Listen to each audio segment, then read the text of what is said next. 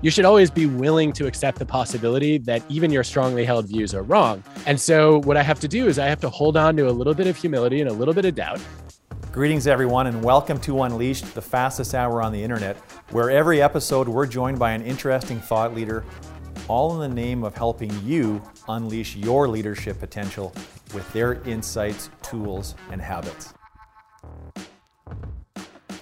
I'm your host, Jeff Tetz, CEO of Results, where we believe there's a hard path and an easier path to building your business. We partner with your leadership team to show you how to dramatically improve your results by perfecting the art of execution to get more of what you want from your business. We disagree with people every day. Not only does it put strain on relationships, but it prevents us from learning. Today we're joined by Adam Grant, who will share his tips for rethinking and letting go of views that no longer serve us, so we can live richer lives and deepen our connection with others. Adam also gets personal with us, sharing his experiences with becoming a best-selling author and having over 4 million social media followers. This is an episode you're not going to want to miss. I want to thank our season sponsor, PowerEd. PowerEd is an award-winning division of Athabasca University, and they partner with organizations looking for impactful online learning solutions. Their online offerings include leadership, digital transformation, project management, artificial intelligence and ethics, digital wellness, and embracing allyship and inclusion. Their core belief is that learning should be fun, engaging, and easily accessible. Their online platform means your employees can literally learn from wherever they are located. PowerEd meets them in their space and at a time that works best for them. Check out PowerEd at powered.ca. Thank you to today's episode sponsor, Converge. The pace of digital change is not slowing down, and companies that want to thrive in the future need to ensure business technology is part of their strategy. Converge is a gold Microsoft partner that understands this need and helps companies find their way forward by connecting their strategic business goals to their data and technology vision. For over 10 years, Converge has been partnering with clients across all industries and helping them integrate technologies that change how they work. Through solutions like custom applications, process optimization, anywhere access, and real-time business dashboards, Converge is helping clients remain competitive. And what truly makes Converge different is how they help make digital transformation approachable. You can learn more by visiting their website at converge.com. And for those listening in, Converge is spelled with 2 V's. And don't forget to help us grow the community by sharing the episode links with people in your network that love learning as much as you do. Check out our YouTube channel and subscribe to our podcast wherever podcasts are found. Now on with the episode.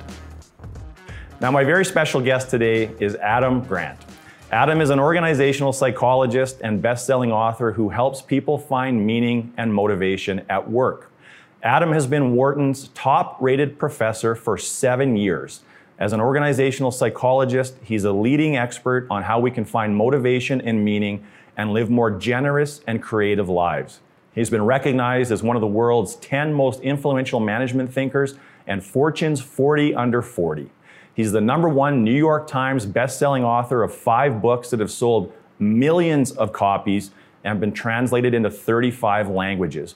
Think Again, Give and Take, Originals, Option B, and Power Moves. His books have been named among the year's best by Amazon, Apple, the Financial Times, and the Wall Street Journal. His New York Times article on languishing is one of the most shared articles of 2021.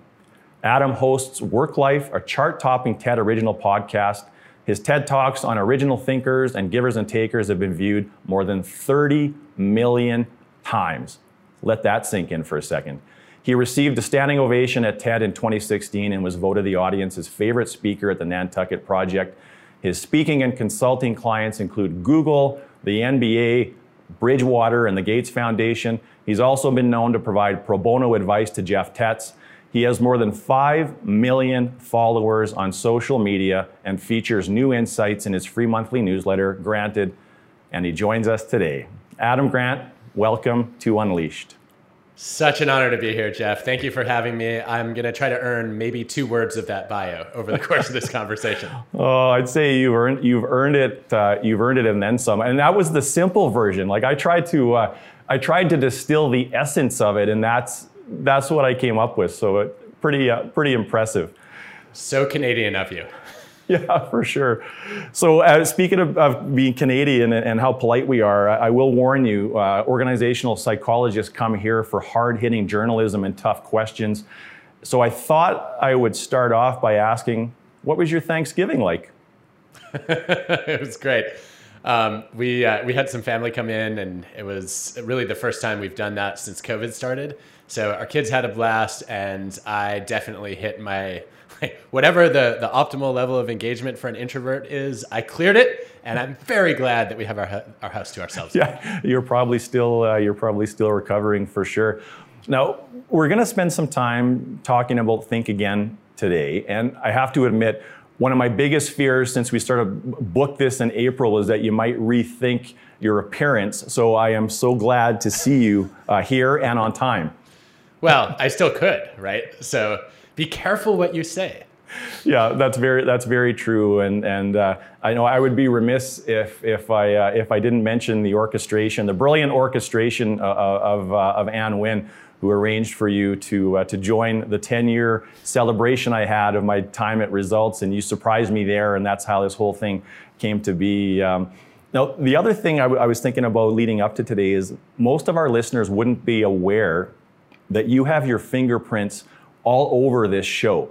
And I'm quite confident in saying that Unleashed might not exist, or at least not in the fashion that it does, if not for your influence. Because when we launched it, close to 2 years ago, the first thing I did, of course, was, as I do, I reach out to you to ask if you'd participate. And in the way that you gracefully declined, you said, no, but here's 5 people you should ask. And so I asked those 5 people, most of them came on, and then since then, they've introduced us to others, and you've kept introducing us to others. So this show is literally a byproduct of a lot of the giving that you've done for me and for our team. So thank you for that. Well, I will say I recommend a lot of people for a lot of opportunities, and it is pretty rare that all of them come back and say, I love this guy. You have to get to know him. So I think it seems like I was doing them a favor by putting them in touch with you. Yeah, that's kind and generous. Thank you for saying that. Now, the interesting thing about this conversation when it comes to Think Again, at least one of them, is all of this hindsight that we have now. So the book came out in February. You've been on the speaking tour, done all the major promotions for it, of course. And I have to ask, do you ever get tired of talking about it? Maybe. I think it depends a lot on the conversation. I think there are days when I think, I wish somebody would ask me a new question, or even challenge me to rethink something that I felt pretty strongly about. But then I also remember that it's such a privilege to have a chance to share ideas, and the fact that I have an audience that wants to learn means that it's no different than any other kind of performance, right? You could ask Wayne Gretzky, did he get bored of skating? Maybe, but I get to play one of the greatest games on earth, and I get to do it in front of an incredible audience. And I by the way, I do not belong in Wayne Gretzky's league, but I think it's an interesting standard to aspire to, right? To say, okay, one of the signs that you've achieved real excellence is that people want you to play your greatest hits. And so that doesn't mean you've just been typecast. It doesn't mean that you're failing to learn and grow. It means that people want to hear what you had to say on that topic. And so there are moments when I think, I don't really want to rehash that. And then I think, wow, it's amazing that people want me to rehash that. Totally. You remind me of Glenn Fry. There was an awesome Eagles documentary where Glenn Fry said he was so sick of playing Take It Easy, but the thing that kept him going is he realized that night somebody might be seeing them in concert for the first time, and that was always enough to give it his all. So I think that's kind of my hope today. I know some people tuning in will have seen everything you've done. Some people, this might be their first introduction to you. So maybe we'll cover some new ground, maybe we won't, but I'm hoping we can give people enough information. And I mean, did you have any idea when you wrote the book that it was going to be as timely, as important as it's become? No, I had no idea. I thought, and honestly, every time I've sat down to write a book, I'm trying to take on a timeless topic. I think I like to leave timely frankly, to the news. And I think that often the topics that were timely today are forgotten yesterday. or maybe tomorrow. I'm not really sure in which direction that would go, but the gist of it is I want to write about issues that matter to human beings, period. I did have a hunch that rethinking was becoming more important, that as the pace of change was accelerating, that it was becoming more vital for people to question their assumptions and their convictions, and that people who didn't revisit their decisions would probably regret it more than in past versions of the world. But I had no idea that a pandemic was coming. I had no idea that we were going to be seeing headlines about, I felt like every fourth word was like rethinking. And I was like, where we work. It was how we get our food. It was what we can do safely. And then the Great Resignation came, and now all these people are rethinking their work lives. And it was like the perfect storm of like my interest in rethinking and my passion about trying to make work not suck. And so I kind of feel guilty, honestly, Jeff, because I feel like I'm one of the few people who's actually in some ways benefited from the pandemic. Yeah, well, but for all the right reasons. And I think as time goes on, Think Again almost should be required reading. It's that essential for the world that we live in. And the complexities, I think, that cause us to stay true and hold our ground on our beliefs are only going to work more against us. And so if we don't deliberately learn some new tools, I think it's going to even get more problematic. So really important stuff. So Adam, let's start to talk just a little bit about sort of the origins of Think Again. And I wondered if you could talk a bit about some of the work from Phil Tetlock that informed the foundation, at least the early foundation of the book. Yeah, I think right before I graduated from college, I read this paper of Phil's where he made what I thought was a riveting argument that we're supposed to approach our decisions and in many cases our judgments objectively. We don't. We approach them because we're locked into a social world, and we have a role to play that tilts us in a particular direction, usually wanting to be right or wanting other people to be wrong. And he broke that down. I fiddled a bit with his terminology, but the gist of it was he observed that too many of us spend too many of our days thinking like preachers, prosecutors, and politicians. So in preacher mode, you're basically proselytizing your views. In prosecutor mode, you're attacking somebody else's views. And in politician mode, you don't even listen to people unless they already agree with your views. And what I thought was interesting about that first was, as an organizational psychologist, the fact that people had internalized these occupations that they never worked in or studied for, right? I have family members who are lawyers, but I never practiced law. Yet I find myself prosecuting almost on an hourly basis. I've never, had any interest whatsoever in preaching or in politics, but I catch myself slipping into those modes occasionally too. And the idea that instead of being rational, people were doing all this rationalizing, to me was both troubling and fascinating. And it was one of those frameworks where once I saw it, I couldn't unsee it. And I never knew what I wanted to do with it, but it had been in the back of my mind almost for 2 decades. Do some of the personas and the metaphors trump others? For example, I think about it like rock, paper, scissors a little bit. And I know if I'm in a conversation with a prosecutor, I will often turn into politician mode or maybe borderline scientist mode, but I'm not sure which is which. But do some of the personas have power over other ones? Boom. Okay, so this is a great example of a question that no one has asked me in the span of a whole year of talking about this book. And I think you're onto something. I would love to see more data on this, but I'll just tell you from my own experience. My worst moments of prosecuting are when I run into somebody who's just locked into preacher mode. And I think somebody is trying to pour me some version of Kool-Aid, and I'm not buying it. I'm like, no, let me I have to set the record straight. I'm going to correct you. It's my professional responsibility as a social scientist. It's also my moral responsibility as a human being. Like, you are wrong. And the more the more conviction they express, the harder I attack. And I think that there might be a couple explanations for that. One is that the preacher and the prosecutor are sort of naturally opposed. I think there's also a possibility there that we all have emotional triggers, where there's a style that we gravitate toward most. There's also a style that is most likely to violate our values, and people believing things that aren't true and trying to spread them It bothers me a lot. In some ways, it bothers me even more than when people go into politician mode, because I recognize that, we all live in a world where you sometimes have to say things that are going to please people in order to get their attention or to get their support. And I don't think that always means that you lack integrity, right? It means that you have a goal and you're trying to do whatever you can to achieve the goal. So I don't like the politician mode either, but the preacher mode just, I'm like, okay, you literally are not capable of acknowledging the truth. That is a problem for me. Yeah, well, and I'm like, personal disposition would play a big factor, I would imagine. Like for myself, like I want to be liked by people.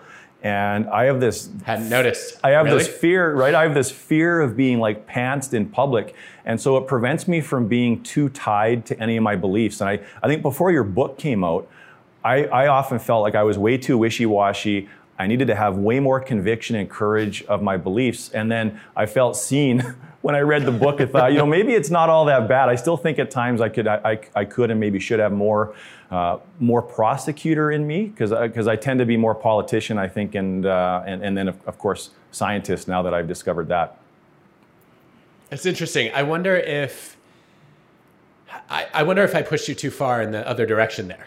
So I don't want you to just have no conviction ever, right? I don't want you to wake up tomorrow and say like, well, like the Earth probably, I don't know, might not be round. Like could be flat, could be shaped like a Frisbee, right? That's a little bit worrisome. So I don't think you should always just be completely open-minded. I want you to have strong beliefs when they're grounded in rigorous logic and strong evidence. And I think many of us cling to opinions that aren't, and that's where I want rethinking to happen. So have you overcorrected on this? Is it possible?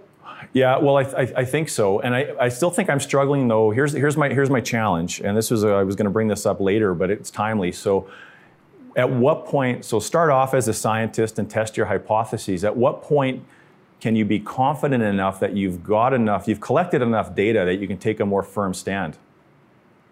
Don't know. I think this is one of those questions that varies so much by the particular issue and the kind of data you're looking at that I don't know if there's a general rule.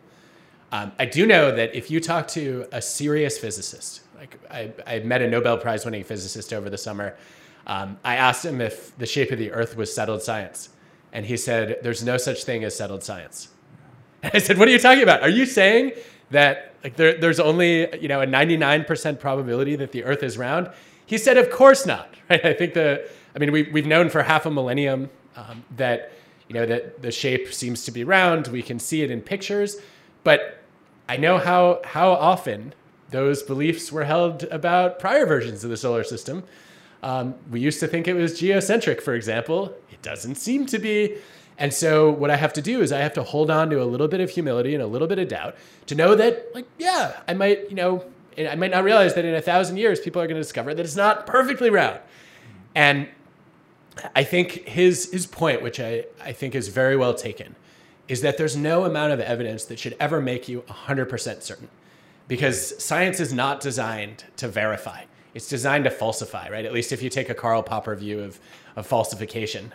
If you really go deep into the philosophy of science, we are much better at ruling out theories that are wrong than we are at confirming theories that are right. And so you should always be willing to accept the possibility that even your strongly held views are wrong. I think for me, what that means is I'm looking at, do I have enough evidence that I think my probability of being right is high enough that I'm not going to be embarrassed if I find out I'm wrong. In other words, would a reasonable person in a situation like this assume that this is probably true? And that's where I like to draw the line. Yeah, well, and the average person doesn't have time to go searching for a whole bunch of data points as well. So I like the advice on probability. I mean, I have to admit, a lot of my default is to find organizational psychologists if we're talking about business stuff. So I will go and see, okay, what does Amy Edmondson say about this? What does Adam Grant say about this? That's good enough for me. And on the medical side, like I got Dr. Jen Gunter, so whatever she says, I'm good with that. So that's kind of where I start and end some of this. Otherwise, you could just get down on this vicious cycle. But is my approach a good one or a bad one? So that's interesting. So what you're doing is basically you have a heuristic. You're using source credibility as a proxy for information credibility. And I think you're doing this in a way that I like much better than what I see most people do, which is like, let's take Twitter, for example, where you and I met. Very auspicious beginning to this relationship, Jeff. We just get a blue check mark, right? Or not. And the signal is that you're a verified person and therefore you might know what you're talking about. I don't deserve a blue check mark in every domain, right? You should not listen to me on things that have nothing to do with work or psychology because I don't know what I'm talking about. And what you're doing is you're saying, I'm going to look at the domain of the person's expertise and I'm going to treat that as a clue that they're probably more likely to be right than wrong on the set of issues that fall within that domain. I think it's a really good heuristic. I think it breaks down based on how good they are at synthesizing evidence. It can fall apart if they do have strong views on a particular issue, if they're not thinking like a scientist and they've kind of, without even realizing it, fallen into preacher, prosecutor, or politician mode. But I think on average, it probably makes you more right than wrong. Maybe it leaves you at a little bit at the mercy of some conventional wisdom that's just been taken for granted too long and hasn't been rigorously scrutinized. But I think you could probably assume that most of the things that experts in well-studied domains say are right as opposed to wrong, given what we know today. Yeah, well, the other thing I find contributes to it is we've never seen such a set of divergent opinions and spectrum of opinions from people that have such large social platforms. And like last week, there's a guy with a big LinkedIn following, and he made the assertion that to get through a pandemic, it's vital that you have a vaccinated population and an unvaccinated population. And I thought, well, that is interesting. I'd like to learn more about that. But I am terrified to talk about that because I know what would happen on social platforms. First of all, if it's proven to be false, and knowing kind of what the narrative is on social. So it kind of prevents me, at least, from dipping my toe in the water to what could be some really healthy debates. What's your thoughts on that? Well, my first thought is don't get medical advice on LinkedIn. Like not the primary source of public health information, to Fair. my knowledge. My second thought is, I think if you were to build a hierarchy of, what are the clues that a source is trustworthy, I think the gold standard for reliable evidence for me is a meta-analysis, a study of studies of either randomized controlled trials or where you can't have those longitudinal studies that are ruling out lots of alternative explanations. And so, if I were to reach out to someone like Jen, for example, on health, which is something she knows a lot more about than I do, I would ask her not just what do you think of that, but what's the meta-analysis that I should read that's most likely to inform that? And she may say there isn't one. We don't have enough data on pandemics yet. And there was a century in between the last one and this one, and we haven't been doing careful enough prospective studies, and we haven't really had the natural experiment that nobody consented to. And then I would ask, okay, well, what are the best epidemiological models that I should look at? And how should I then evaluate which ones are right and which ones are wrong, or which ones are more likely to be right and which ones are more likely to be wrong? And so I don't want to just rely on the expert altogether, right? Or the person spouting opinions on LinkedIn. What I want to do is I want to find out what are their sources, what are their criteria for evaluating the credibility of a source, and then I can make a slightly more informed judgment. And if we can't gather that information, should we just avoid getting into the conversations altogether? I don't know. What are you trying to accomplish? Well, I know I think what I'm trying to accomplish is to try to understand the truth. That's really what it is. And then if I can understand the truth, knowing that the truth doesn't usually exist in polarity, that I can somehow have a meaningful influence on people that are in my own circle or close to me. But it's really a hunt for the truth and not wanting to find out in 2 years that I kind of hung my hat on a false set of circumstances.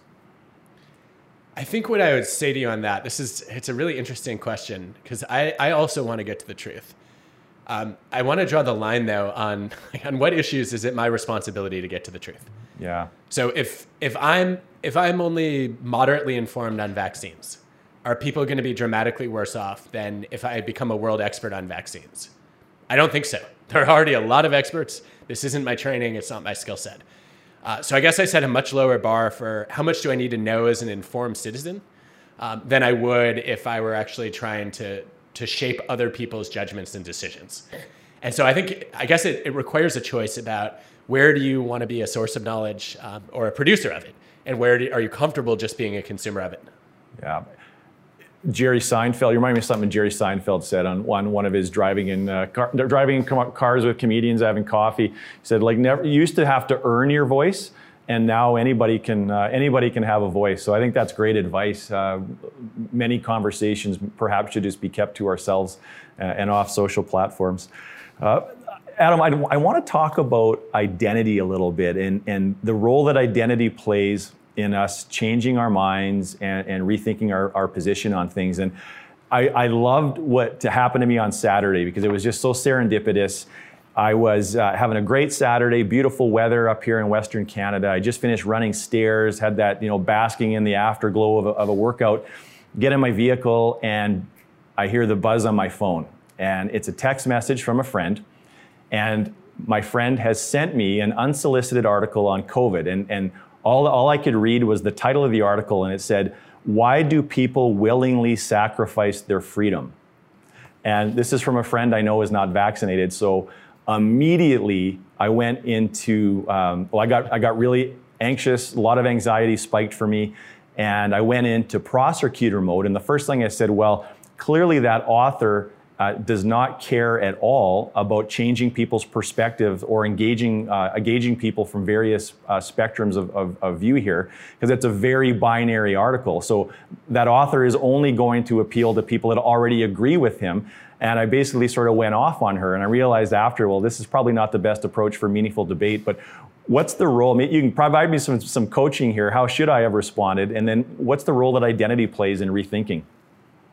Well, I think it's a perfectly reasonable strategy if you're having a formal debate and you're being judged by a neutral audience, right? Or if you're in a courtroom with a jury and you are a prosecutor. I think if you're trying to have a thoughtful conversation and maybe open the other person's mind, not the best track to get on. And I say this as somebody who still launches into prosecutor mode much more often than I would like or even like to admit.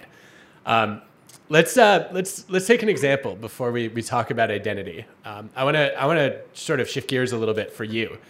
I think you're sort of a fan of Tom Brady. Is that right? Sort of, yes. Although I'm very conflicted now with both the Patriots and Brady doing extremely well.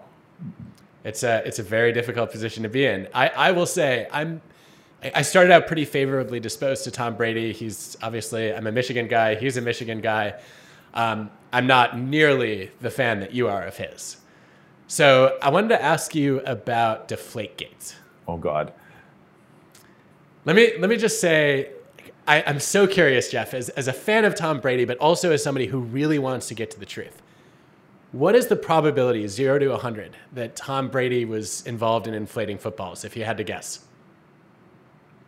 99. I should say deflating. Sorry. Yeah. Thank goodness they didn't run up the score until they were properly inflated in the second half against the Colts. But 99 out of 100. At least some general awareness of what was happening. Huh. Okay. And what do you think is the probability that he was the ringleader?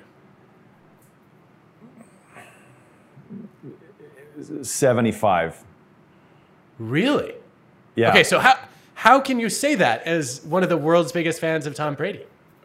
I'm so surprised by this, Jeff. Well, I think that there's so much gamesmanship that goes into that level of competition. And one of my big assertions on the whole Deflategate thing is that it was like, I compared it to an illegal stick penalty in hockey, where it's a very minor infraction, but it blew up to proportions that were only were created because it was the New England Patriots, the mystique around the unbeatable franchise.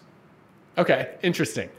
So this is obviously a tiny bit of motivational interviewing here. Yes. I'm not trying to prosecute you. I'm genuinely curious about where you stand on this issue and why. And so obviously this would be a much longer conversation if we were actually going to go through the interview, but if I can hold up a mirror on what I just heard, I think what I heard is you identify as a Tom Brady fan. I think you would be pretty excited if he came out Unleashed, for example. And you also, though, have this identity as somebody who's really interested in finding out what's true. And so those two things are in conflict a little bit when it comes to Deflategate. And the way that you reconciled them was you basically minimized the severity of the problem, but acknowledged that it existed and he was a contributor to it. Yeah, and I think if they handled it differently right from the onset, it might not have been so big. Now you bring up motivational interviewing, and most of the audience will not be aware of what that is, Adam. And I'm fascinated by it. Could you talk just a little bit more high level about what motivational interviewing is? Yeah, it's this incredible, I would say, way of being, as much as it is a set of skills that was developed by two counseling psychologists, Bill Miller and Steve Rolnick, where they were working in the addiction world. And they noticed that so much of addiction treatment was preaching at people that they needed to get off drugs, or prosecuting people for, like, you're a bad person for drunk driving. And it just made people defensive. And they realized you can't force somebody to change their mind or their behavior very easily, but you can help them find their own reasons to change. And so motivational interviewing is basically the process of coming into a conversation, knowing I have no clue what would shift your attitudes or your behaviors, and I'm really curious to find out. And so I'm going to ask you open-ended questions. I want to hear your reasons for, maybe thinking that Tom Brady is totally in the clear. I also want to hear your reasons for thinking he might be guilty. And then what I want to do is help you see your own ambivalence, that you actually have, multiple conflicting beliefs or mixed motives. And then I might want to elicit more of the change talk. So, I might say, hey, Jeff, it's really interesting that you think there's a 75% probability that he was actually the ringleader of this thing. I would have thought you would have told me a 0% probability, or maybe a 1 or 2%. So what made you so convinced that that's true? And then, as you elaborated your own reasons for that belief, right, you're a little bit more open to admitting that he's, maybe responsible for cheating, even if it wasn't a big deal. You're a high integrity person. You don't want to root for a cheater. Yeah. Well, and it was also informed by other quarterbacks that were talking about what had happened, and like Aaron Rodgers and Peyton Manning, I think, came to Brady's defense and saying they play with the PSI and the footballs all the time. So that was part of it. So this whole concept of motivational interviewing is like it is such a powerful skill set. But what if you don't care about somebody else's perspective, but they're a very important person to you? Like if it's a topic that you've made up your mind, you really don't care about their perspective on it. Like, if you have to interact with them, are there ways that you can somehow generate authentic curiosity, or just avoid the conversation? What do you do with that? I don't think it's easy, but I think the thing I found most useful is something that Bob Sutton taught me in a very different domain when he was talking about how to deal with highly disagreeable takers, which some people call by a much less polite name than I just did. So he was reflecting on some of his research on the no a-hole rule, and what do you do if you're stuck working with one of these people? You can't fire them, you can't change teams, you can't avoid them altogether. And he had a colleague who said, I guess the guy had been a dean for a long time, and all these tenured faculty, some of them were a little bit on this axis or this pair of axes, and I guess the gist of it was the guy said, well, I look at them as an interesting specimen. Like, I think of myself as an 8-hole specialist, and my job is to study them. And it makes me a little bit less furious and a little bit more curious. And I have to tell you, Jeff, I have started applying the same thing to people whose beliefs I find objectionable or ridiculous.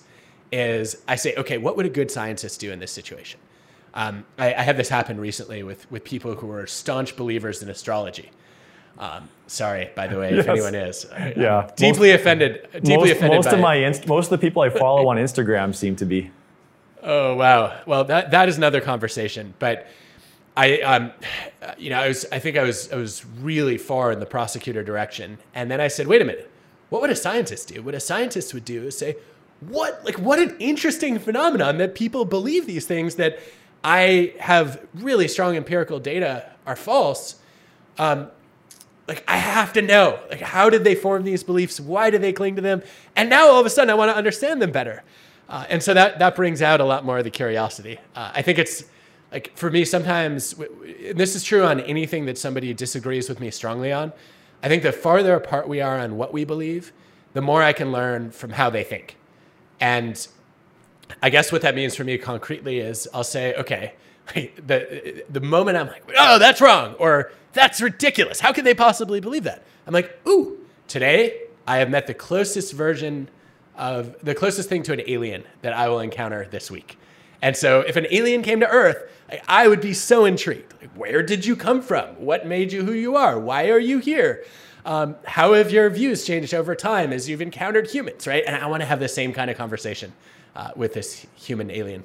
And I guess it would apply no matter what persona they were in the moment. It wouldn't matter if they were a preacher, prosecutor, as an example, or a politician. You could just apply that same level of curiosity. I should, right? Because part of the reason that I became an organizational psychologist is I am endlessly fascinated by what makes people tick. Yeah. And what drives them to do what they do and believe what they believe. And so this is a prime opportunity to understand for what for me is a mystery of human motivation. Like, how did you land in a place where you think this is true? Yeah. I want to come back to this notion of identity, and because I don't fully understand our attachment to it. And you make the assertion that rethinking is largely based and we're threatened and get anxious because of our identities. So why is it so hard for us to have our identities threatened? I think some of it has to do with just a sense of competence, right? That if I have to admit that one of my beliefs is wrong, then it's a threat to my intelligence. I might not be smart. I associate being smart with being right. And if I have to abandon something I thought was true and say it was false, now I'm dumb.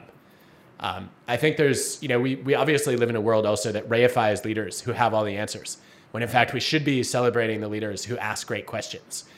I think there's another piece of this, which is also about the social element of letting go of your beliefs.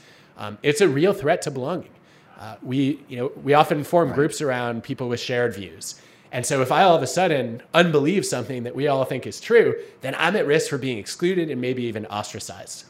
Yeah, that belonging piece really resonates with me. I think that's a bit of a game changer, understanding it a bit better.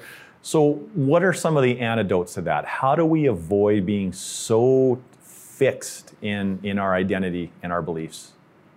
Don't let your ideas become your identity. Like for me, it's as simple as that. My identity is not what I think is true. It's what I think is important. And you actually captured this earlier, Jeff. Like your identity is wrapped up in being someone who wants to see the truth. And I think you even told me that that's more important to you than being a member of the Patriots or Tom Brady tribe, right? And so once you're superseding, the content of your beliefs or your attachments with this value that you have of you want to get to the right answer, then you stay intellectually flexible. You're constantly willing to reconsider because you have this higher order goal of wanting to find out what's real. And that, I think if that's your steering motivation, it's a little bit easier to avoid getting sucked into all these identity traps. Yeah, no, fair enough. I got a bit of an odd question for you maybe, but why do you think Dunning-Kruger effect exists from an evolutionary standpoint? Ooh, this is fun. I tend to be a little bit of a skeptic about a lot of claims that come from evolutionary psychology because they're hard to test. Yeah. And I'm like, okay, I get how if you can make a really cohesive argument that a particular set of traits was adaptive, then it would be selected over time and retained, and it could explain a lot about who we are. But I often want to see better evidence, and it's hard to redo evolutionary history, right? So you end up getting simulations, you end up getting some studies that that sort of test hypotheses against alternative hypotheses and say, well, we found support for the evolutionary one. I'm like, yeah, but that doesn't mean the evolutionary story is right. Okay, I feel like that disclaimer is necessary. I think that the Dunning-Kruger effect, which I'm sure a lot of you are familiar with, is the tendency for the people who are least knowledgeable or the least skilled to be the most overconfident about their knowledge and skills. I think if there were an evolutionary case for why that existed, it would be that initially, when somebody, I can think of two off the top of my head. So one is that when people try to judge your competence, they often can't observe it directly, right? You can't climb into somebody's head and measure the efficiency of their mitochondria to figure out if they're geniuses, right? You can't get inside somebody's mind and trace their neocortical dopamine sensitivities to figure out if they're an introvert or an extrovert. You can't necessarily scan their brains for creativity very easily. And so you often look at their confidence as a signal of their competence. And so there's probably some adaptive advantage in groups where people are assertive, where they have a lot of conviction, where they express certainty, because you can assume then that they must know what they're talking about. And that means that maybe there was, I guess, an adaptive advantage of being likely to overestimate yourself. But why would that advantage exist, or why would that overconfidence exist at the very low levels of competence, and why would it change over time? I think it potentially changes over time because it's dangerous to stay in that zone of overconfidence. You don't learn, you might get eaten by a predator, who knows. I think what happens over time, if I had to guess, is that there's also a reward for improving your knowledge and skill. And so as people start to then put in more practice or gain more information, there's now an incentive to keep becoming more competent, which means you have to better calibrate your confidence.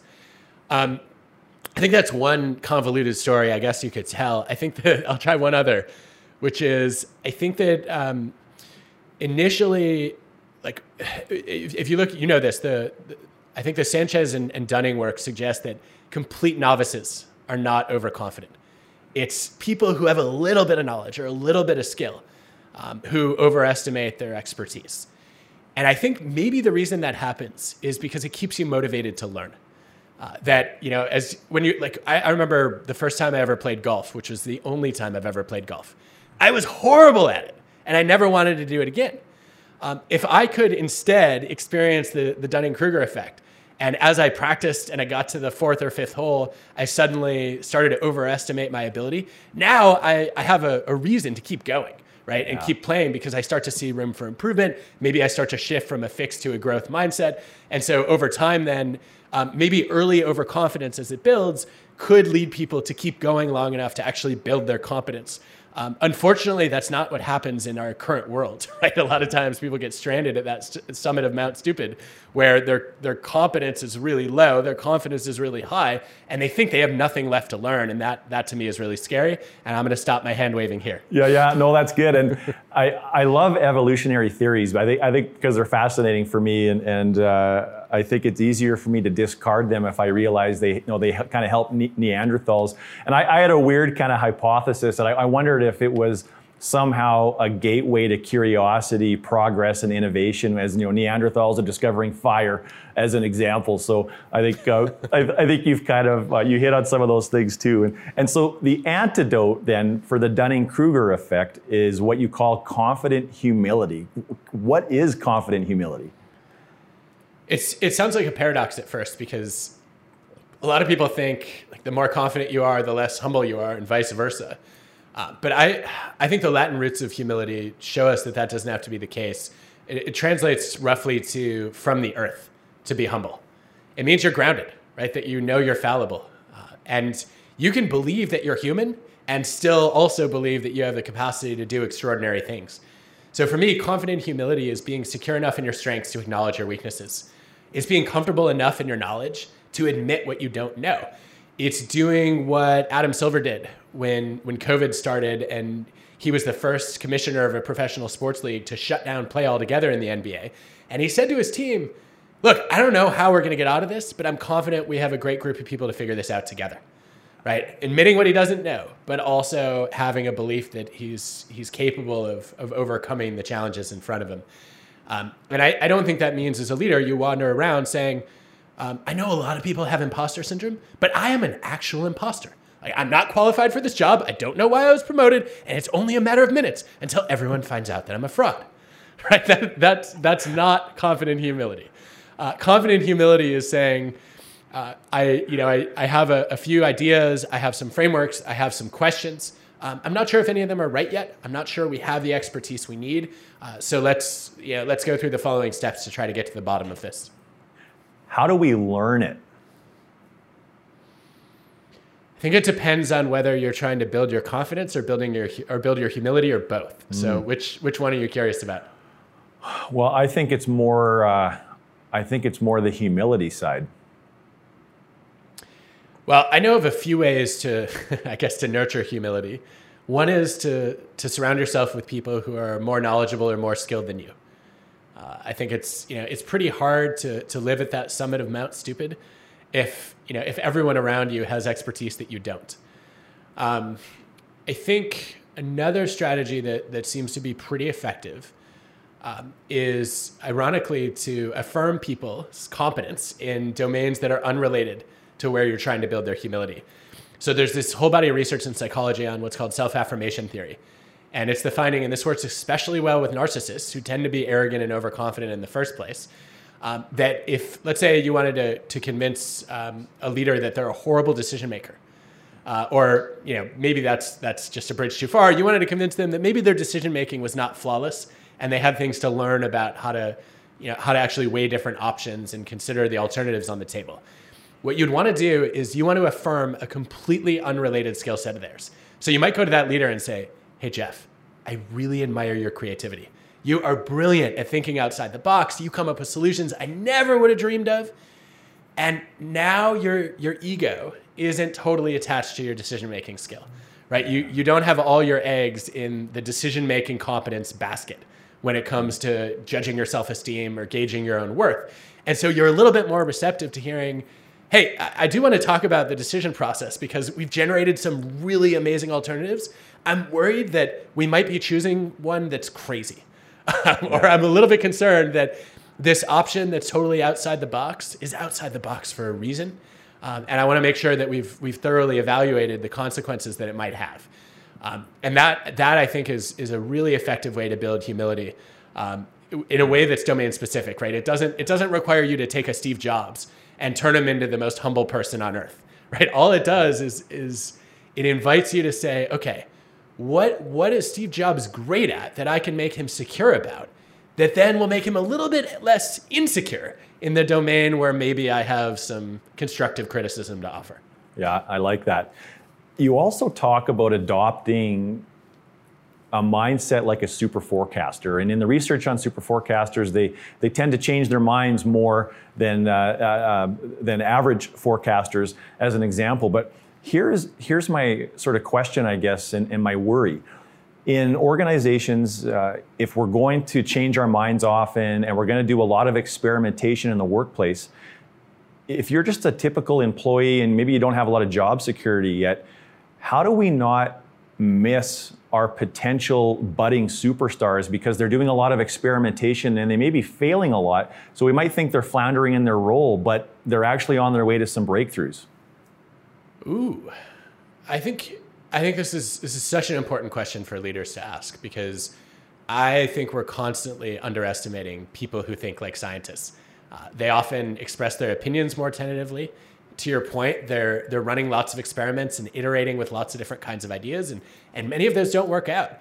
And when people live their lives by trial and error, sometimes the errors loom larger than anything else. I think one way you could identify them is you could actually start running forecasting tournaments to recognize that almost every decision that you make as a leader in an organization is a forecast. So Jeff, when you hire somebody, you're making a bet on their future performance and their contribution to your culture, right? Yeah. Also, when you roll out a strategy, you're making a prediction about how the world is going to evolve and what demand for your products and services are going to look like and where your customers are located. And yet we don't really find out who's good at forecasting. And as you know from Phil's work, it is a general skill, right? As Phil puts it, it's not so much what you know as how you think. And great forecasters tend to be rethinkers. So let me give you an example of what a good forecasting tournament might look like. I'm going to unleash something here, actually. This has not gone public. Back in February, I partnered up with the nonprofit Good Judgment. You probably saw we invited people around the world to participate in a Think Again forecasting tournament. And people spent months. Did you participate, by the way? No, I didn't. No. I'm very disappointed in you, Jeff Tetz. Very disappointed. I feel that. Next round. Yeah. The tournament, we took a whole range of questions and basically asked people who's going to win the commercial space race, who's going to win a given Olympic event, who's going to win an election in a certain country, what's going to happen with self-driving cars in a given city. And people had to register all these predictions. Is this event going to happen in a defined time period, yes or no? Or who's going to win? And then they got scored on their accuracy and their calibration. So not just were they right, but when they turned out to be right, had they expressed a lot of confidence? When they turned out to be wrong, had they expressed a lot of uncertainty? Did they know what they knew and what they didn't know? And it turned out that the best forecasters not only updated their predictions more often, they also scored higher on my Think Like a Scientist assessment, rather than giving lots of preacher, prosecutor, and politician responses. And they updated faster. The best forecasters would register one prediction, and then they would rethink it that day and update it. The worst forecasters, it would take them 2, 3, 4 days if they ever got around to rethinking to update it. And I think what they were doing there was they were harnessing what's often called the inner crowd, right? To say in an ideal world, every prediction I make, I would find the wisest crowd and then I would take the average of them. I'm not going to do that for every choice I have in my life, but I can take my inner crowd and know that the average of my first 2 forecasts is probably more accurate than the first one alone because I brought in additional information that wasn't obvious to me at the time, but then surfaced later. So if we wanted to do this in an organization, we could do a couple things. One is run the forecasting tournament for hiring. Take all of your managers, have them look at the packets of all the candidates, or even just the people who have been hired, which is a restricted range, but still meaningful. Have them rank them all from best to worst on likely performance. And then track how these people do. And then you'll find that some managers are much better than others. You can either put the hiring decisions in their hands, or you can reverse engineer what they do and let them teach their skills to others. But how then would you avoid, so if you did it with an existing team, how would you avoid the forecasters then applying some kind of a bias in how they treat those employees to tilt the scale for success in their particular horse's favor, if you want to pick a horse analogy? Yeah, this is one difference between organizational life and these international forecasting tournaments is often the forecasting tournaments happen on questions where no single human, at least not, if they're not a head of state, could ever influence the outcome. But at work, we can. I would deal with that in a few different ways. One is I would say, let's blind the packets, just like we do blind auditions in orchestras. Let's try to strip all the identifying information out. Maybe we'll just give quotes on interview answers, for example. Or we'll strip a resume and create a few highlights that are not too tied to the person or the specific prior experience they had. That's one option. A second option is to take your forecasting outside the domain where people do have control. So Justin Berg did this at Stanford. He did his dissertation when he was here at Wharton on creative forecasting. And he got all these leaders and managers at like in the circus arts, think Cirque du Soleil, for example, to forecast the success of future acts. And then he released their videos on YouTube, and he had people watch them, and he looked at how many views they got and how many likes they got. And none of the managers could influence that because they weren't actually overseeing the particular circus artist whose videos were going live.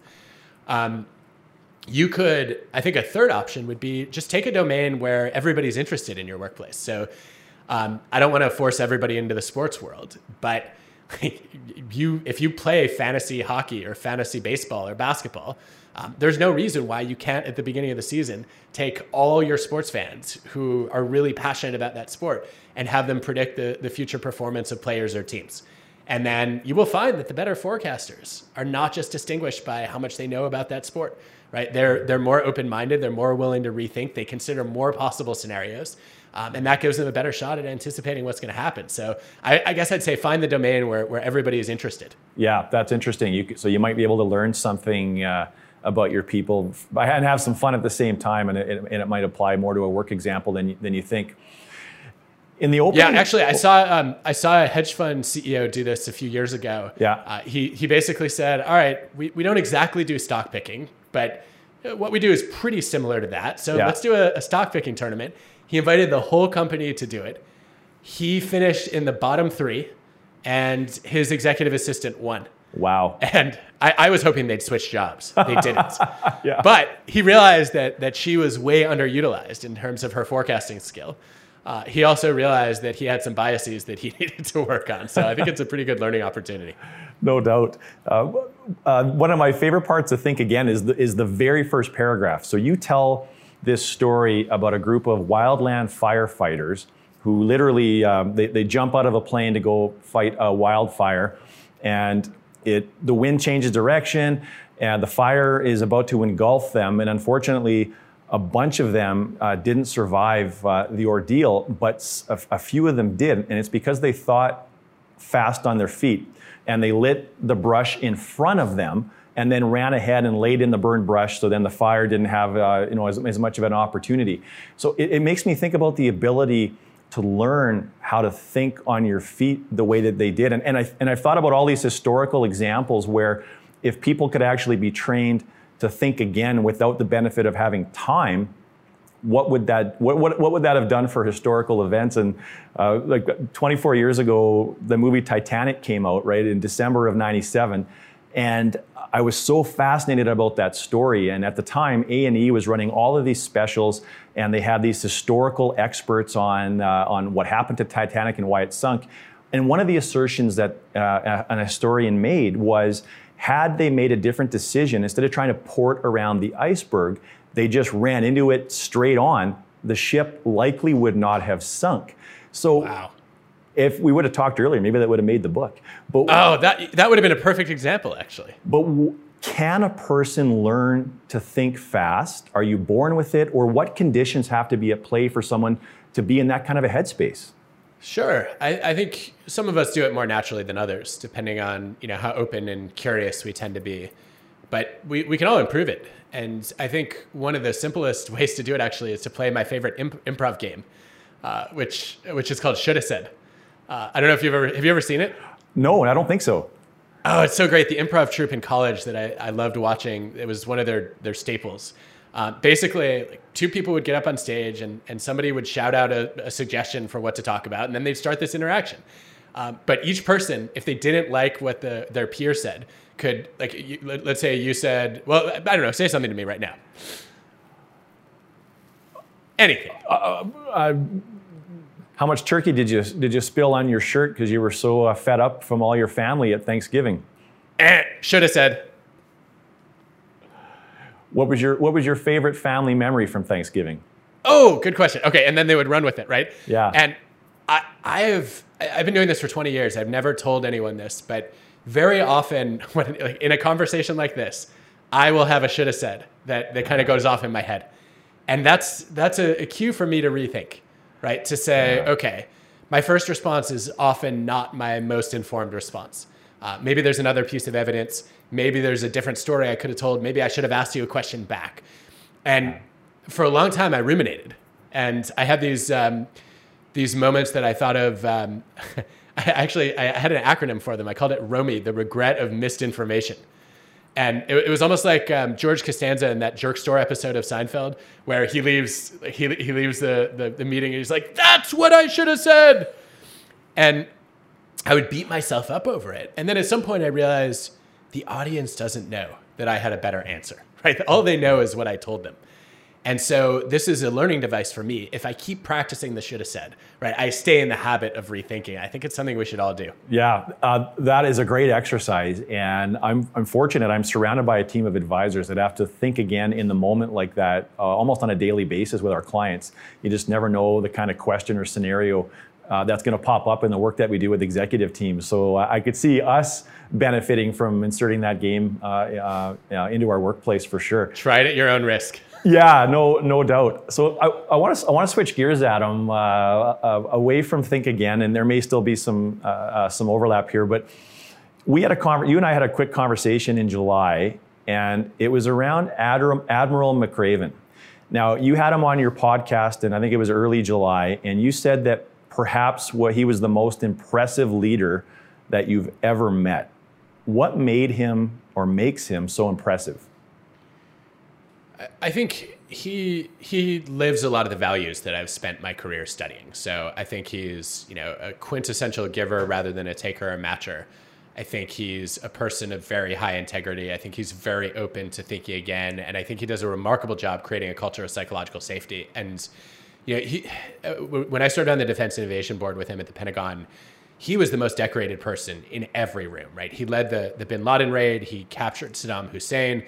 And despite being a military hero, he was often the first person to say, listen, if you see me making a bad decision or you think I'm about to make a bad mistake, it is your responsibility to let me know. And he went on to explain that accountability was a two-way street, that of course he was going to hold people accountable for high standards, but he also expected them to hold him accountable for great leadership. And he said to his teams, I need you to protect me from myself. I wish more leaders would operate that way. Yeah. Can military leadership work in a business environment? It depends what kind of military leadership, doesn't it? Yeah. I would like to think that effective leadership transcends industry and context. I think there are particulars that are obviously relevant to some places more than others, but I've had a chance to work with a lot of great military leaders over the years, and I can tell you that approximately none of them are the command and control, scream at you stereotype that we see in the movies all the time. So I don't think that's a coincidence. Yeah, well, there was something that Brené Brown said to you that really struck a chord with me, and that was a lot of the military leaders that she's working with now talk about the necessity to have affection for their people. And if they don't feel affection and they can't find a way to create it, then they request that those people are maybe moved to a different platoon, as an example. Of course you hone in on that. That was my biggest should have said moment from that conversation with Brené, was when she said, I think it was an Air Force leader who had told her, you cannot lead people you don't have affection for. Boom! It was such a mic drop moment that I didn't do anything with it. Like, I have so many questions about, well, what does it mean to feel affection for people? Can you feel too much affection for them? How do you get the right amount of care and commitment without being blinded by your enthusiasm for them? We'll have to make that a follow-up. Well, no, for sure. Well, and I thought, wow, that is profound that she would say that. But then the other thing I thought was so often what the research tells us about like productive adversaries, and it's not the right term, but oftentimes strong relationships on teams come from people that very obviously and authentically are at odds with one another. I think that's so true. I bristle every time somebody says great minds think alike. Like, no, they don't. Their job is to challenge each other to think differently, right? Being smart and curious doesn't mean you always arrive at the same answer, and it rarely means you have the same thought process. And that's a good thing. That means you learn more from each other and you have more friction. Yeah. You mentioned to Dax Shepard on his podcast that you kind of self-taught yourself in an advertising job in college on leadership tools, because you kind of had this job and you didn't know the first thing about being a leader, so you thought, well, I'll just teach myself. As you've refined your approaches over the years, Adam, what are the most effective ways that just an average person can retain and absorb and apply more of what they're reading and learning? I think for me, the most helpful here, we did a whole work life episode on how to remember anything.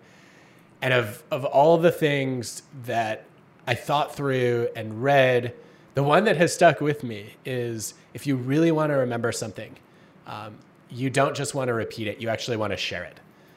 So much of the knowledge that I've internalized has come from, I read something that I thought was incredibly interesting, or I heard a podcast episode that I loved, and my first thought was to share it with somebody.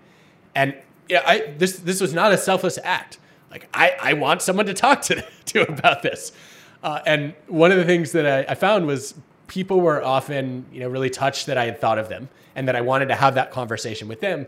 But then to send it to them, I had to explain why it was relevant to them, why it was interesting, why it was important, why it was worth paying attention to. And then it stuck because I'd really made a case for it, and I'd elaborated it and articulated it fully. So I think the best way to remember something is to share it. Yeah, that's really great advice. And Adam, if you have time, I have some personal questions I'd love to explore with you. I'm ready. All right. So you are a former magician, so I realize there may be some sorcery at play here. But how do you manage to help so many people? I don't ever feel like I help enough people. So you just have clearly low expectations. I have days where I feel like I've been efficient and helpful. And I think a lot of it comes from something I've been doing my whole career, but I didn't have a label for until I met Adam Rifkin, this great entrepreneur who said, look, a lot of helping is a 5-minute favor. It's almost a micro loan, except you never expect it to be paid back, of your time, your skills, your network, your knowledge. And I try to find, like, when somebody asks for help, I try to find the most straightforward way to add value. And oftentimes that does not mean hopping on the phone with them, right? Or meeting with them. It means saying, you know what, right now I'm on sabbatical. I'm not taking calls. In fact, why are we here? No, I'm thrilled that we got to do this. It means, asking, okay, would you mind, and this will save you time too, could you just take 1 minute to spell out what you're looking for, and then I can figure out whether there's someone I know or something I know that might be helpful. Yeah, and I refer to you as the great enabler, and I actually am trying to adopt more of what I see your philosophy or approach to helping is. And one of the things you're benefited from is you're so well read and you have a photographic memory. And but what I've noticed is that when I reach out to you for help, you always help me, but you do it in such a way where you're not taking on the burden of the work. And I think what you're doing is you're saying, here's a bunch of doors that if you're motivated enough to ask for help, then if you're motivated to open up these doors that I will show you, there's a whole other level of awakening, awareness, knowledge, or capability that awaits you on the other side. And like that's what you've done for me, and I have to think I'm not very unique. So I think there's a way that you provide the help that allows you maybe to do it faster and more efficiently too. Well, that's very kind. I think a lot of it honestly comes from actually feeling less responsible for other people than I used to. If you had met me 15 years ago, I would have fielded every one of your requests or questions personally. And I would have felt guilty if I didn't. I would have been desperate to have you like me. And I would have felt all this pressure to say yes to exactly what you're asking for. And at some point I realized that's actually not generosity. That's agreeableness, right? Just saying yes is being polite. It's not necessarily doing the thing that's most helpful. And also, like my wife Allison kept saying to me, like, why are you helping that person? You only hear from them when they want something.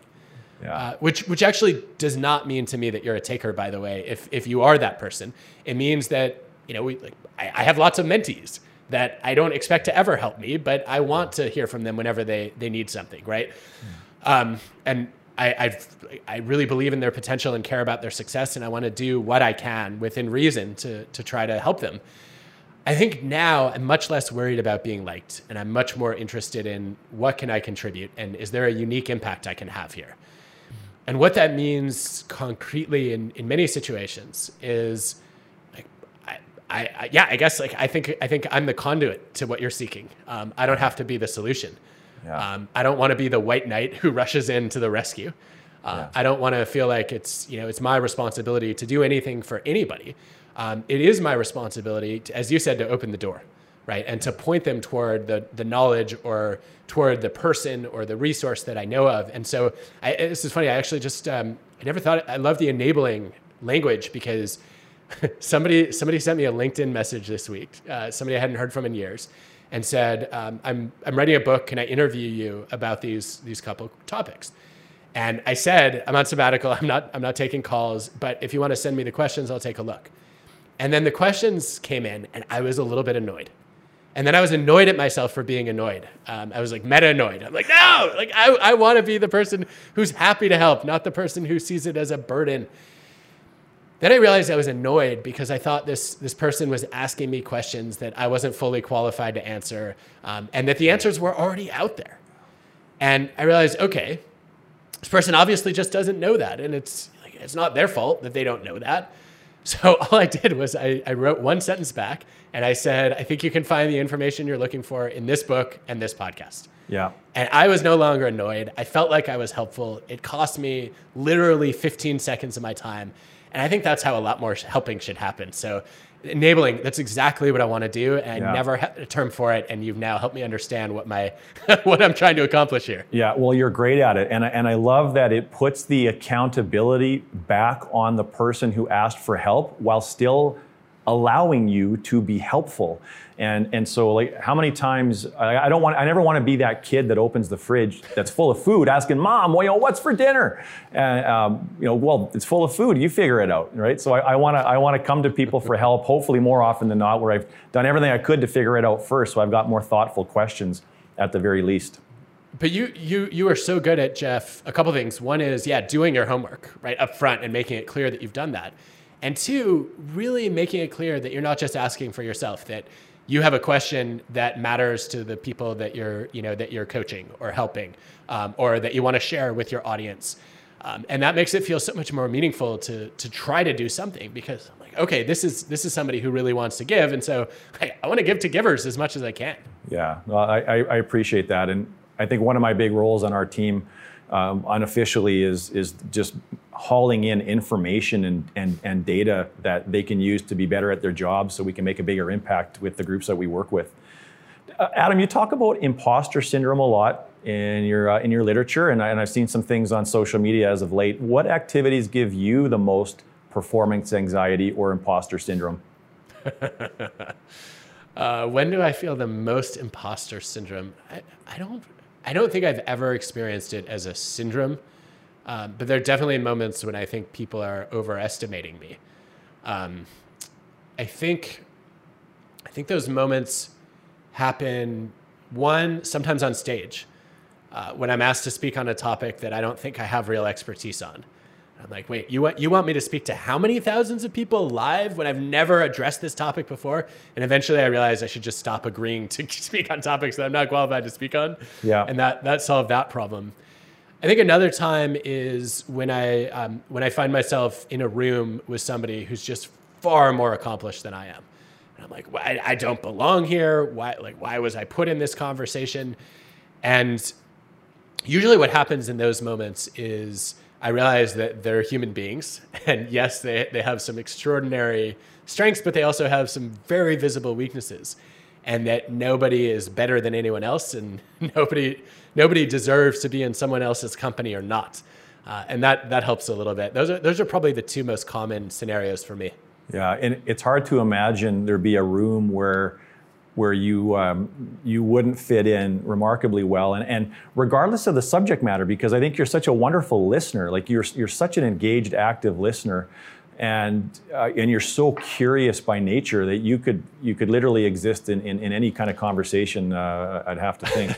Thank you. I would like to think that's true, but I guess my revealed preference is I still when I'm in a room where I don't have a level of status.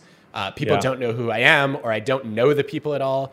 I default to shyness, which leads me then not ask questions in the first place, or to stick to small talk instead of going deep, which is always a mistake for me. Even if the deep conversation ends up being a little bit awkward, I still end up learning a lot more about the person and learning a lot more from the person. And I think a better version of me shows up. So sometimes I literally have to, before I'm walking into a room, say, okay, are you going to be the shy awkward, or are you going to be the interesting awkward? Your choice. Yeah, for sure. So I remember when Clubhouse was a thing, how popular that was when the book first came out. That was very serendipitous, by the way, that platform was there, because it was massive. Think about some of the conversations that you had. Now, I loved the particular time where you kind of turned the tables on Dax Shepard, and you hosted an interview with him. And you had some celebrities insert some questions, provide some questions. Malcolm Gladwell had an interesting one. And he asked kind of Dax Shepard and made the assertion that there's a price to be paid for being the greatest at something. And then Dax kind of went on to say that in some ways he's he's really good with not being the best actor or the best director, and he's more than happy. And in fact, that's what he wants, because it allows him to have some semblance of normalcy. I think people could make the assertion that you are at or near the top of your mountain, and even though you're just getting started. Has that brought any concern or problems or challenges for you? Of course. One is that nobody's ever satisfied to stand on any mountain, right? I don't think I'm at the top of it, but when you can see the peak, you immediately start to look for the next biggest mountain. And so there's this creeping sense of dissatisfaction that kind of followed me for a long time wherever I went. First it was like, wow, okay, I've sort of made it as an academic, and well, now I need to be an author. And then, I haven't reached a big enough audience yet, and my books haven't won enough awards. And then, wait, I need to be a TED speaker too, and then I need to host a podcast, right? And the universe keeps getting bigger, and there are more ways to fall short of expectations and other people's achievements. I think that's one real challenge. I think another challenge is that just the expectations themselves can be tricky. I really enjoyed coming into the classroom when students had no idea who I was. And, now I'm never going to live up to what, at least for the ones who, have consumed every word that I've published. I'm never going to live up to the vision of who you think I am, because those are all snapshots of my best work. And you're going to get my average, not my peak. Sorry. And I hope the average goes up over time, but still there's going to be a gap between, what the expectation was and what the reality was. I think another big challenge for me over time has been, there have been moments when people that I thought were my friends turned out not to be. And I didn't know what to do with that. And I don't know whether they were envious of the opportunities I was getting, or whether they'd always been just critical of my work, and now it became sort of fashionable to to try to attack the person who's prominent. But that's not fun. And yet all of these things they're small challenges to grapple with. Yeah. I guess compared to the meaningful impact that I think a lot of these doors have opened up. And so I'm not going to stop walking through them, but it definitely makes it clear that, there's always a price to success. Yeah. And we all know that if there's 9 glowing reviews and there's 1 negative, we focus on the 1 negative. I appreciate you sharing that with me. Are you able to be at peace with those situations? I think mostly. I think they bother me sometimes when they happen, but I tend not to dwell on things very much. Like this is the blessing and the curse of being a very future-oriented person. Yeah. Whenever people say live in the moment, I'm like, there are a lot of moments that I would rather not live in. And so I want to look at that experience and ask, all right, what am I going to do differently or better the next time to try to avoid it? And that's, to me, that's where a lot of the learning happens. So I don't find myself ruminating much. I think, most of those experiences they're like a fly that buzzes in your ear for a little while, and it's a nuisance. And then at some point you either stop noticing it, or it gets bored and flies away. Yeah. Well, if you're ever stuck and you are ruminating, you just call me, because I'll pump your tires anytime. just what I need. Yeah, more Jeff Tetz undeserved praise. You could doom scroll my Twitter. It's all there. You don't have to talk to me. Adam, the last personal question I have, and then we'll move into the 3 and 30. This comes from a recent episode of Tim Ferriss that I found really fascinating, and he had George Mumford on the podcast. And for those that don't know who George Mumford is, he is like a mindfulness coach, sports performance coach, and he kind of rose to fame because he worked with Michael Jordan and helped Michael Jordan get his mental game to the point where, Michael Jordan credits George Mumford a lot with the success that he had. And on this episode, George Mumford quoted Stephen Covey, the late, great Stephen Covey, and he said, to have a breakthrough, you need to have a break with. To break loose of your former identity, and in order to have that complete paradigm shift, to reach that new level of life experience.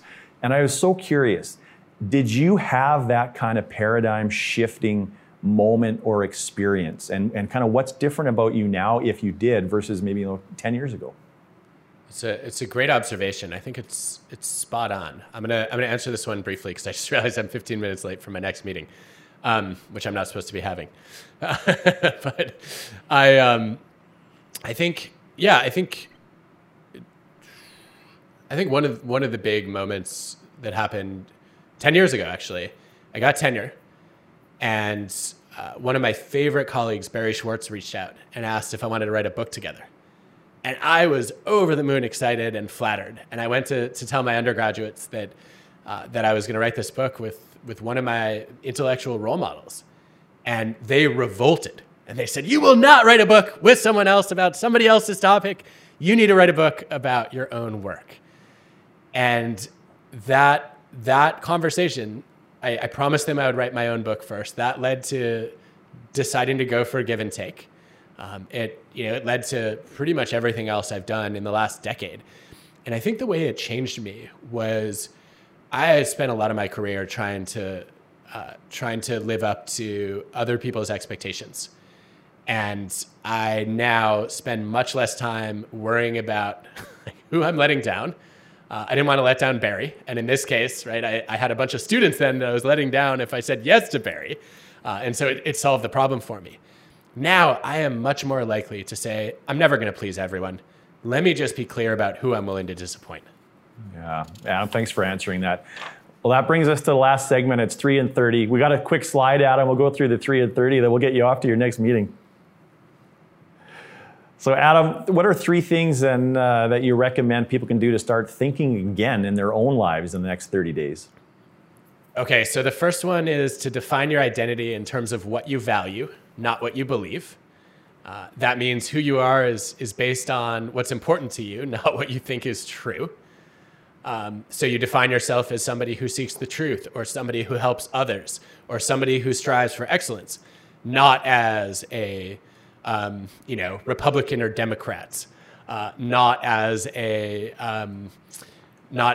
believer or denier of climate science, not as a vaccine supporter or resistor, not as a Tom Brady fan or a Tom Brady hater. The second is to embrace the joy of being wrong. And what I mean by that is that when you find out that you were incorrect, you recognize that is a chance to learn something. And the faster you are to recognize when you were wrong, the faster you can move toward getting it right, which last time I checked is the point. And then the third is don't agree to disagree. When somebody says, well, let's just agree to disagree, I like to tell them now, well, actually, I don't believe in that. I'm open to rethinking it, like most things, but I think it's a sign that I've lost you at some point. And I believe I'm capable of having a thoughtful conversation with anyone about anything. And so I would love to know where I went wrong and what I could have done to maybe get through to you a little bit differently here. And what happens when I do that is, in many cases, I'll learn something. And the idea of arguing to learn instead of arguing to win can be a game changer. Yeah. Adam, thank you so much for this time today, giving generously of your time and of your insights and all of your knowledge and your enthusiasm. And this might really sound strange to hear. I know you're only 40 years old, but I'm absolutely convinced that one of your great legacies will be how you helped humankind grow, learn, and connect during the pandemic. You gave a voice to things that we didn't know how to label. You made us less alone, and you demonstrated courage so that other people could fight for things that mattered to them, but they weren't really sure how to take that first step. We've all been through a lot in this shared yet unique experience of living through this pandemic, and this in particular day, this will live on as a very special moment for me. Throughout my entire life, not many people have impacted me the way that you have, and it is such an honor to spend some time with you and to call you a friend. This has been an unbelievable honor, so thank you for this. I'll never forget it. Well, thank you, Jeff. It's overly kind of you as always, but I have so much admiration for how earnest you are, which is something that everyone who meets you really comments on consistently. You're obviously a huge giver. You're voraciously curious, and you really think deeply about important questions and bring a lot of wisdom to them. And I can't really think of qualities that I admire more than that. So this it's great to call this a friendship, and really honored that you've engaged so thoughtfully with my work. And I will try to live up to it. Thank you. Yeah, Adam, thank you very much. And to everybody else, in closing, that brings us to the end of season 4, hard to believe. And to stay connected with us, you can find us on all your favorite social platforms, Instagram, Facebook, and Twitter. And don't forget to track us down on LinkedIn and the YouTube subscriber channel and wherever your favorite podcasts are found. Thank you so much for tuning in. If you like what you saw, don't forget to share episode links with your friends and colleagues. And if you're ready to take the next step and you're part of a leadership team that you just know has untapped potential, don't wait another moment. Go to unleashresults.com and subscribe to our newsletter. We'll take care of the rest.